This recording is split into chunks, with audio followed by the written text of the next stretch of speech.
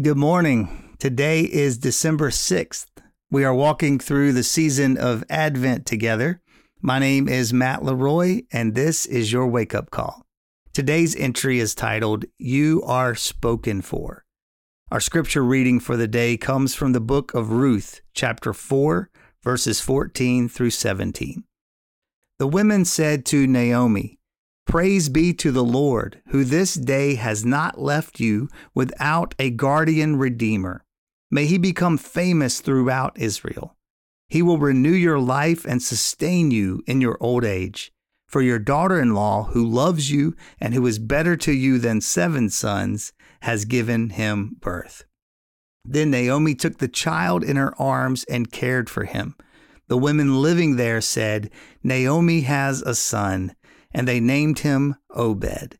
He was the father of Jesse, the father of David. Consider this. Several years ago, we went to hear our friend John in concert, singing songs from his native Kenya. One song in particular made its mark on me.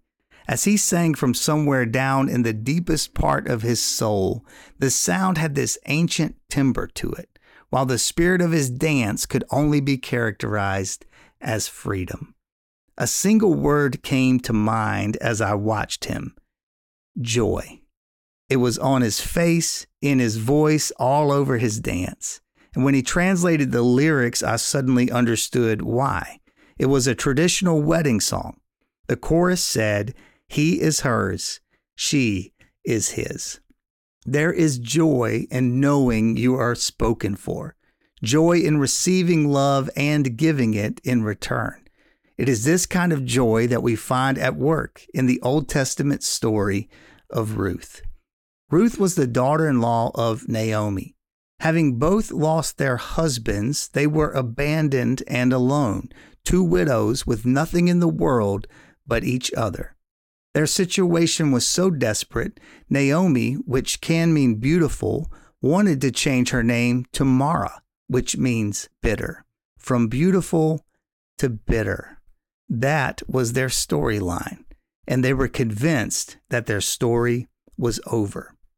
But in this sweeping mystery of redemption, the end is often an unexpected beginning. Or as the poet T.S. Eliot puts it, the end is where we start from. Ruth meets Boaz, an honorable relative whose story seems stalled as well.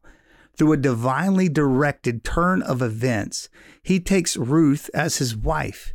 He spreads his protection and provision over her, and together they give birth to a son.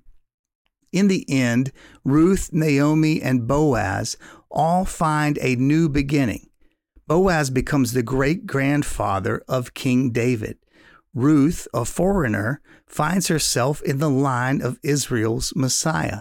And Naomi finds the beauty in life again.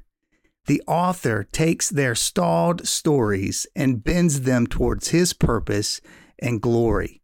Together, they become a pivotal chapter in the Advent journey, their unexpected joy foreshadowing our own. The story of Ruth is about much more than the marriage of this man and wife in ancient times. It is about the grand narrative of the gospel. God choosing you as his own.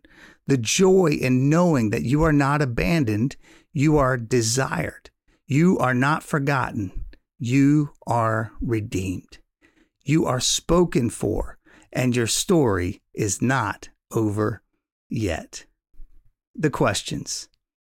When has your story felt stalled or even over? How was God's grace sufficient for you in that season?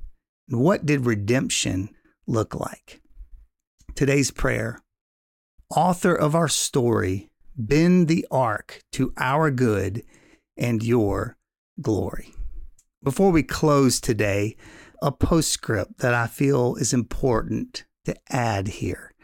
The story of Ruth is not about the search for a soulmate or encouragement to those waiting for marriage to happen to them. Let's celebrate marriage for the gift that it is, but too often the church gets trapped in tired narratives about singleness as only a season and marriage as a sign of spiritual arrival.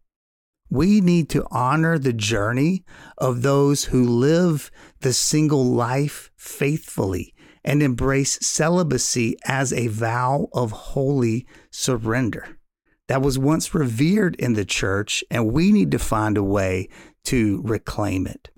If this describes you and you felt overlooked or marginalized by the church, then let me say I'm sorry for the times that we have elevated marriage to the point of excluding other forms of covenant faithfulness. And please hear, your story matters, not the story someone else sees for you, but the story you are in right now. For the Wake Up Call, this is Matt Leroy. We hope that today's entry challenged and encouraged you. And thanks for listening to the Wake Up Call, powered by Seedbed. Be sure to share this with a friend, leave us a rating, and subscribe wherever you prefer to listen to podcasts.